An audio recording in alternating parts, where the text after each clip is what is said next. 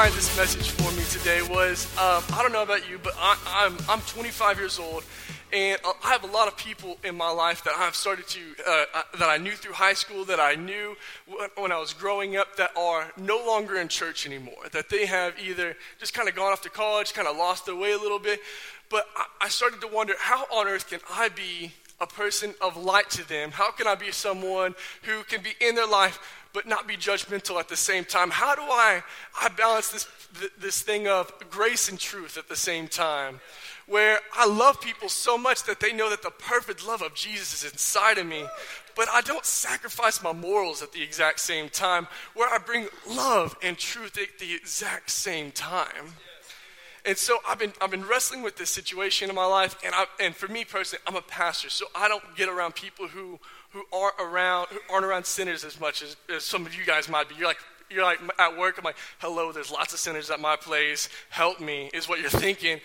But I want to try to bring a message today that might say, you are there in your workplace for a reason, that you're there on a purpose, that you're there on a mission. And for me personally, I've started to take this in my personal life. Like, am I putting myself around people that need the love and hope of Jesus Christ? And so one of the things I've just recently started doing is like, I'm going to go play basketball once a week so that I can just be around people who may not go to church, who may need some love in their life, who might need something more than just what they're going through in their day-to-day life. And how can I be that love and hope to people? And so this thought came into my mind about 8 months ago. We were at a birthday dinner, and some people there, we knew the people really well, but they invited a lot of friends, and we got sat next to this couple that was about mine and Brianna's age, and we just started talking about life, just started talking about how what goes on in our life, how people are doing, and we're having this great conversation, and then they asked this wonderful question and said, what do you do for a living? And for me as a pastor, I have to think, what do I want to say right now? Do I want to lie? I'm not going to lie. But do I want to lie a little bit and not tell the truth so that they don't feel bad about what they've been telling me this whole time? Or do I want to tell the truth and kind of get this look like, oh. And so I go, well, I'm a pastor. And the person goes, oh. Gives me this look like, okay, well, what does that mean? You're a pastor. We've just been talking about life, and I've been telling you all the stuff I've been doing. It was 4:20, by the way, so he might have been a little high, just to be honest. But I just very lovingly said, hey, just because we make mistakes doesn't mean that God doesn't love us anymore. And in this thought of how do I convey that God loves him perfectly, even when he is messed up, when something has gone wrong in his life. But how do I bring truth in his life to know that, God has something so much better for you as well? And how do I bring this message to him? And hopefully today I can convey eloquently, maybe uneloquently, that God has so much more for us in our lives in truth. And how do we bring that truth to other people in a loving way? And I think that we must first start with that. My experience is that I have to love people no matter what. I have to have this irresistible love almost that God has given me, that I love people so much I don't care what they've done, that they can know that, hey, I love them so much. In Galatians 5:6, it says the only thing that counts is in faith is expressing itself through love. And that means a lot to me because I know that when I have faith in my life, I express that way through love to other people.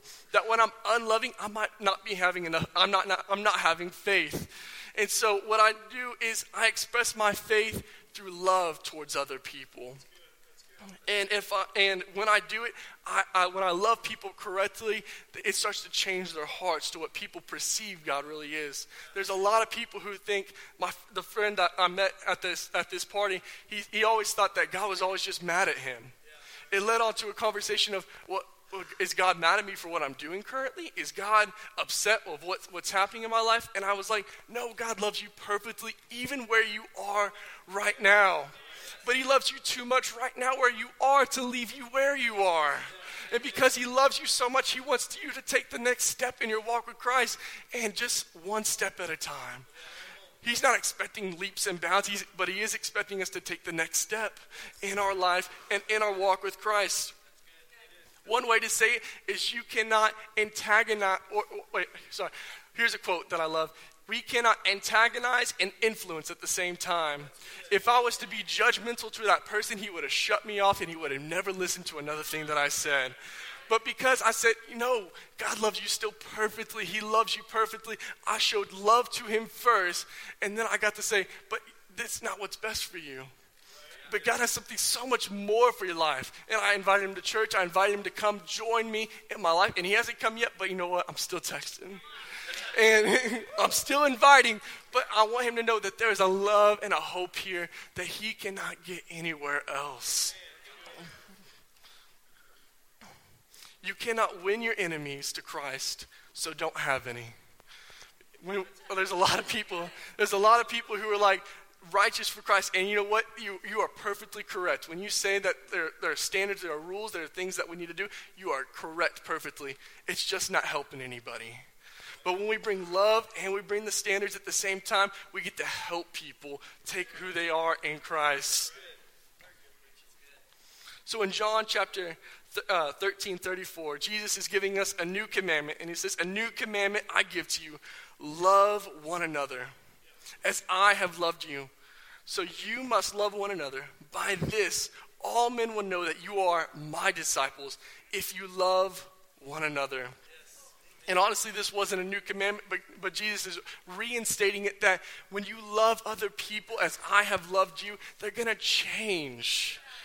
I mean, dear Lord, if you've ever experienced someone with unconditional love towards another person, you can't help but love them. You can't help but want to be around them. Let me tell you something. No one wants to be around a grouch or a Debbie Downer or someone who's negative all the time. It's exhausting. Some of you might be exhausted from Christmas right now because you've been around a Debbie Downer all Christmas Eve, and you're just at church because you're like, "Dear Jesus, I need help today. I need to get out of the house." But God has called us to love one another. And when we love, we experience something supernatural and something amazing. And so right now I just want to kind of break down, when we have love, it's absolutely amazing. But what happens when we don't have love? What happens when we are ineffective with love? What happens when we just put the standards out there and we don't have love to back it up? Without love, all I say is ineffective. In 1 Corinthians 13:1, it says, "If I speak in tongues of men or of angels, but I do not have love, I am only a resounding gong or a clanging cymbal." When I say things without love, I cannot be heard anymore. Ask your spouse if you've ever done something without love, and they do not hear anything that you're saying anymore. But when you bring it to them in love and you're saying, "Babe, I love you so much, but please don't talk to me this way when you do this." Or when, like me, I don't communicate very well sometimes. And when Brianna goes, "Hey, babe, can you please communicate to me?" I'm like, "Oh, yes, sweetheart. I can totally do that." And sometimes I still don't. But I'm a work in progress, people. I'm trying. I'm like, it's my flaw, and I know I need to get better, and I'm trying. Without love, all I know is insignificant. In 1 Corinthians 13:2, "If I have the gift of prophecy and can fathom all mysteries and knowledge," it goes on to say, "but if I do not have love, it's worthless." One thing my mom taught me is no one cares how much you know until they know how much you care. When we care about people, when we start to say, "I love you in this area of your life," no matter what the consequences, no matter what you're doing right now, they're like, "Oh my goodness, I know that you love me now. How much more are you going to love me when I'm acting right or when I'm doing right or when things are happening in my life?" It's unconditional love that draws people to the Father. It is not rules and regulations. Come on now, we all speed. Let's go. It's not the rules and regulations that draws us towards Christ. It's the love of the Father that draws us towards him, that makes him irresistible to come to. So without love, all I believe is insignificant. In 1 Corinthians 13:2, Paul's still writing, he goes, "If I have faith that I can move mountains, but I do not have love, I am nothing." I am nothing without this supernatural love in my life that is contagious, that is going. I can literally move a mountain, but if I don't have love after that mountain's moved, to help someone's life out, I have nothing. Without love, all I give is incomplete. 1 Corinthians 13:3, if I give all my possessions to the poor, and it goes on to say, but if I do not have love, everything is worth it. It goes on to essentially say everything is incomplete. When we give out of love, when we give out of something that's happening, in 2016 when Hurricane Harvey happened, and we gave, I think it was 2 semi-trucks full of water. We gave that out of the love for the people that were in Houston. It was not of, begrudgingly giving. It was I have a love for the people that are there, that they need help in this situation, that I can't just sit by and do nothing with my life. I have to do something. I have to be a part of something. I need to be a part of something in someone's life. And when we understand that when we're giving, we're not just giving for someone else, we're giving for that person who needs love in their life, who needs Jesus in their life, who needs something to change that they don't know what it is yet. Without love, all I accomplish is inadequate. In 1 Corinthians 13:3, if I give my body over to hardships that I might boast, but I do not have love, I gain nothing. Well, I truly believe that when we're in heaven and we're about to receive our reward, I think one of the biggest questions that's going to get us is, how did you love other people? One thing that my mom always that said for the Heart for the House video that I had completely forgotten about, is she said that, the one thing that when they were starting out was they didn't have a lot of stuff. They didn't have like the lights, the wonderful place that we're in right now.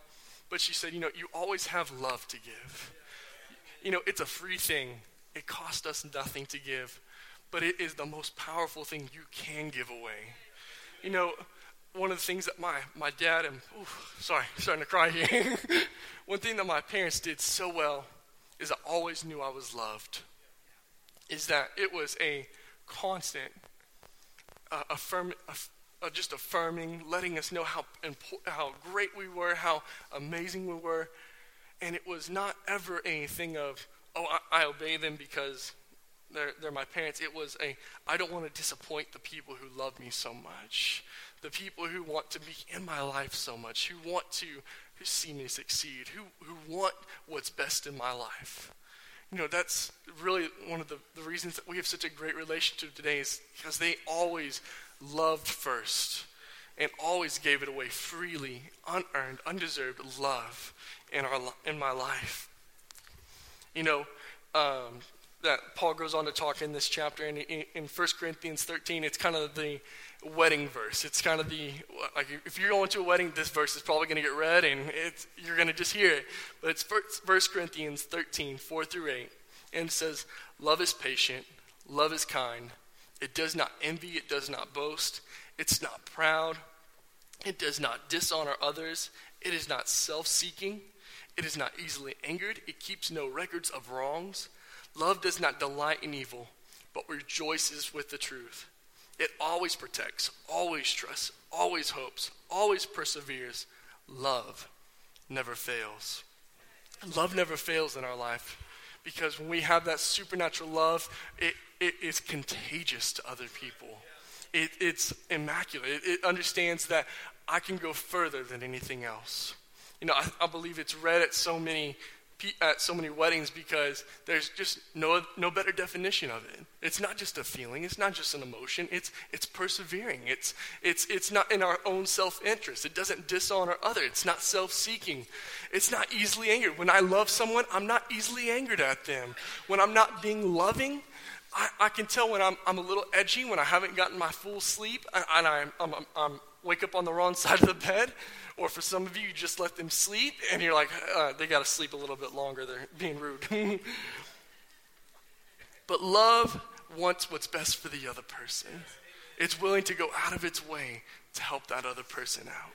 It's hopeful. It's seeking that, I really don't want what's best in my life right now. It might be a little inconvenient for me right now, but I know I need to help this other person out right now.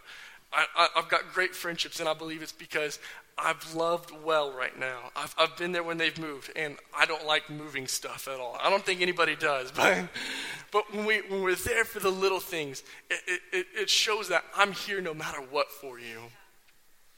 Love well. So talking about this, I want to give just a kind of a practical example of it. And one of the people, as I was kind of looking through this, was Jesus. Obviously is like the most amazing person. He loved well and brought truth at the same time. But I wanted to kind of give us like a human approach. Like I need a Richie who did this actually, who wasn't perfect, who might have made some mistakes as well. And the person I kind of found who really exemplified this was Daniel. And he loved well in a time, in a culture that was anti-God. He'd gotten taken away from his home. He basically had been renamed. How many of you ever watched VeggieTales? Like, VeggieTales is like the best thing ever. That's how I learned the Bible. Like, it's not like I read it. I was like, VeggieTales is the best thing in the world. Taught me the Bible in a fun way. But anyway, oh goodness, let me look at my notes again. But anyway, Daniel, he's taken away. He's in a foreign land, and he exemplifies how to stand firm and be graceful at the same time. He exemplifies this.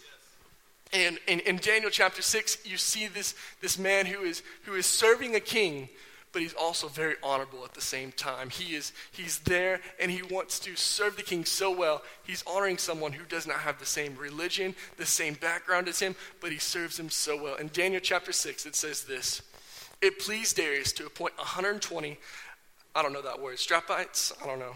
Let's say that. Satraps. There we go. Thank you, Pastor Richie.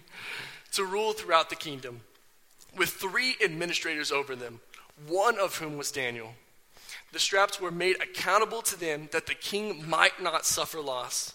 Now Daniel was so distinguished himself among the administrators and the strapites that by his exceptional qualities, I love that, by his exceptional qualities, by the fact that he honored, that he was truthful, that he loved other people so perfectly, that the king planned to set him over the whole kingdom. At this time, the administrators and the strapites tried to find grounds for charges against Daniel in his conduct of his government affairs, but they were unable to do so. Daniel was so honorable. He was doing the right thing even when he was in a culture that was probably doing the wrong thing, that was probably corrupt. That, you could not bribe Daniel to do the wrong thing because he knew whose he was. They could find no corruption in him, and neither corrupt nor neglect. He was neither corrupt nor was he an idiot. He was someone who was well trained, who understood what to do. Finally, these men said, "We will never find any basis for charges against this man Daniel." And they let it go. But Daniel served so well. He served so honorably because he understood that I'm going to do my job well no matter what. I might be in a foreign place. I might be in a place where I'm uncomfortable a little bit, where people around me are probably not doing the right thing, but I'm going to represent myself well and my God well. And so I want to just take a quick look of what Daniel did. And the first thing that Daniel probably did is he served them. He was so exceptional about his qualities. And Paul talks about this too. If we want to win other people to Christ, we have to serve them first. In 1 Corinthians 9:19, though I'm a free and belong to no man, I make myself a slave to everyone to win as many as possible. Let me tell you something. You have to connect before you correct. You have to understand that there is someone in your life that you have to connect with and that you have to love so unconditionally before you can ever bring correction into their life. And you know what? And for me, I've tried to understand that when people are bringing correction into my life, I'm understanding that they just want to make me better, actually. That they're not trying to be rude or hateful or mean, but they want me to be better than I am today. And when we connect with other people, when we show them that there is love, that there is hope, that there is someone in our lives that wants to connect with us, that loves them for who they are right now, they're willing to take steps to change tomorrow. And Jesus did this so well with Zacchaeus. Zacchaeus was walking, was up in a tree, and Jesus saw him, and he said, "Zacchaeus, come down. I need to go to your house for lunch today." Jesus goes to his house for lunch, has lunch, and Zacchaeus at the end of the meal, without prompting, goes, anyone that I have wronged, I'm going to repay them 7 times. Jesus connected before he ever corrected. Now, I'm not sure what happened at lunch. I'm pretty sure it would have been a pretty intense lunch with Jesus being there. But Jesus connected to Zacchaeus before he ever corrected him. Point number 2 is set an example for them. Matthew 5:13-16 says, you are the salt of the earth. But if the salt loses its saltiness, how can it be made salty again? It is no good for anything except to be thrown out and trampled by men. You are the light of the world. A city on a hill cannot be hidden. Neither do people put a light on a lamp and put it under a bowl. Instead, they put it on a stand, and it gives light to everyone in the house. In the same way, let your light shine before men, that they may see your good deeds and praise your Father in heaven. The greatest influence you can ever have is how you live your life right now. It doesn't have to be perfect. You know, one of the things I love about small groups is that I come into small groups and I go, I know I'm not perfect, but thank God I'm not where I used to be today. You know, and I know tomorrow I'm going to be better than I was today. And I'm taking steps today to get there. That today I might not be, and I will never be perfect, but I understand I want to get better every single day. I want those relationships in my life to make me better every single day. I want people pouring into my life because I want them in there, because I want to be better today. I want people to know that my life is different than theirs. And the last thing is share Christ with them. 1 Peter 3:15 says, but in your hearts revere Christ as the Lord. Always be prepared to give an answer to everyone who asks you to give the reason for the hope that you have. But do this with gentleness and respect. Gentleness and respect, with love and compassion. Let them know that there is something so great in their life that they need it. But do it with such gentleness and compassion that they're like, wow, I've never met someone like you. Check. All right. I've never met someone like you before. I've never met someone who loves me first before you try to change me, who loves me where I am right now. And it's not saying that loving them right now doesn't mean I love people too much to keep them where they are, that I don't want them to stay where they are, that there's more for your life than just that. So keeping a clear conscience so that those who speak miraculously against your good behavior, who speak maliciously against your good behavior in Christ may be ashamed of their slander. How I act is more important than what I say. When I act well, when I understand that I'm going to love people well, when I do things in a way that, God, I want to just be pleasing to you today. I want to help other people. I want them to know that I am different than the other people that are going to walk into their life today. My life is different because you made me different. When I do that, I understand that, God, you change everything. The way I act should be a reflection on you. And so what I say is not as important as the way I act. I want to love people well, but I also need to know that they do need the truth. But it does not matter if I know the truth perfectly if I can't love well. So as we kind of pray today, I just want people to know that there is a supernatural God who wants to know you personally. And, you know, as we go out today, I want people to know that there are people in your life who need this life-giving message, who need something supernatural in their life, and that there are people in your life who need it. One things I started doing about a year ago is I started making a list of people in my life who either don't know God or who aren't connected to church. I didn't want to presume that they just don't know Jesus, but I was like, I'm going to start praying for them daily. And people on my list, I want them to come to Christ. I want them to know that there's something supernatural in their life, that there's something amazing in their life, that there's people who love them and care for them. One of the people on that list just recently started coming back to church. And, you know, the journey's not over for them. I want them to know there's so much more in their life, that God has so much greater things for them, but I still have people on my list. And I still have people I want to see God do great things in their life.